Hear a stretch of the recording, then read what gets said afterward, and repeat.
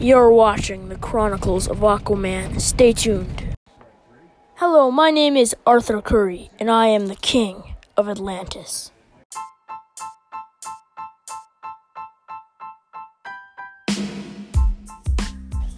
Last time on the Chronicles of Aquaman. How did all the fish escape anyway? Well, good mates, you. What do you mean, me? I did not break those fish out. I was in a coma. Did you forget? Well, what I didn't tell you, good mate, is when you were in your coma, you stood up with your eyes closed and stabbed your trident through the glass of the fish tank. And you didn't think to tell me this because? Well, I didn't think to tell you this because of Jerry Crawford. Who is Jerry Crawford? Well, it's not just a who. There's a whole story that goes along with it. Would you like to hear it, mates? Yes. Okay then, let's start the story. Well, Jerry Crawford was a reporter for the Daily Times. Jerry was very interested in you, and he wanted to find out more about the legendary Aquaman. So, he started researching you. Jerry Crawford found lots of good information on you, but he also found something else. Hey, Siri, where's Aquaman's trident?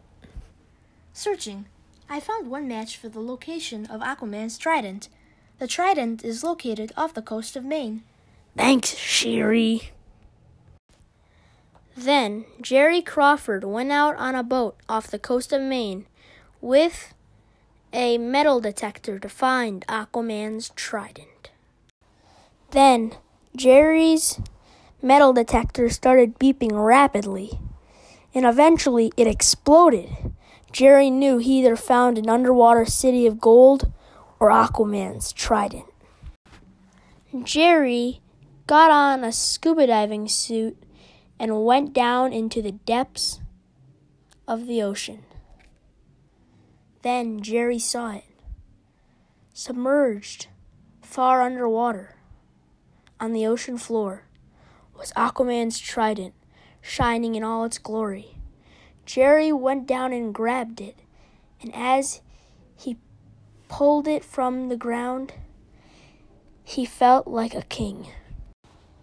Jerry then grew golden locks of hair, and his scuba diving outfit turned into Aquaman's suit.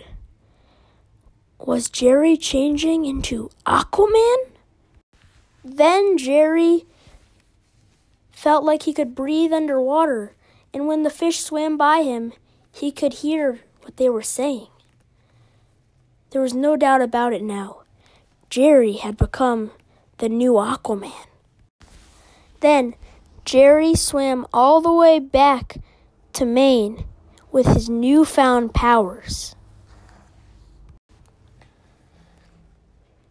Jerry thought he could use these newfound powers for good. So, when he got an alert on his phone that someone was robbing the Forest View Bank, he was right on it. Jerry busted in the bank and threw his trident at the robber, piercing his money bag. The robber then ran away with money spilling out of his bag. But Jerry wouldn't let that happen. He chased the robber down Main Street. Jerry called the police and had the robbers arrested. Jerry then felt pretty good of himself, being the new Aquaman. But then, something strange happened. Aquaman's trident flew right out of Jerry's hands to who knows where. Then, Jerry's new golden locks and Aquaman suit disappeared, and he was just normal old Jerry again. Then, mate, your trident flew in here, into your hand, and you randomly stood up from your coma and smashed the fish tank. Then you kept murmuring that you wanted to set the fish free, like your trident was set free. That is strange that it just flew into my hand and I woke up from my coma. It must have magical properties, but we'll research that later. Now I need to go to bed. It's already 5 p.m. Later that night in Jerry Crawford's apartment. Now that I know that Aquaman is awake, I can take his trident back and wield the power of Atlantis. Aquaman, all the logos, images, and characters are trademarks of DC Comics. The podcast is not sponsored or affiliated with DC Comics, Warner Bros., or TV.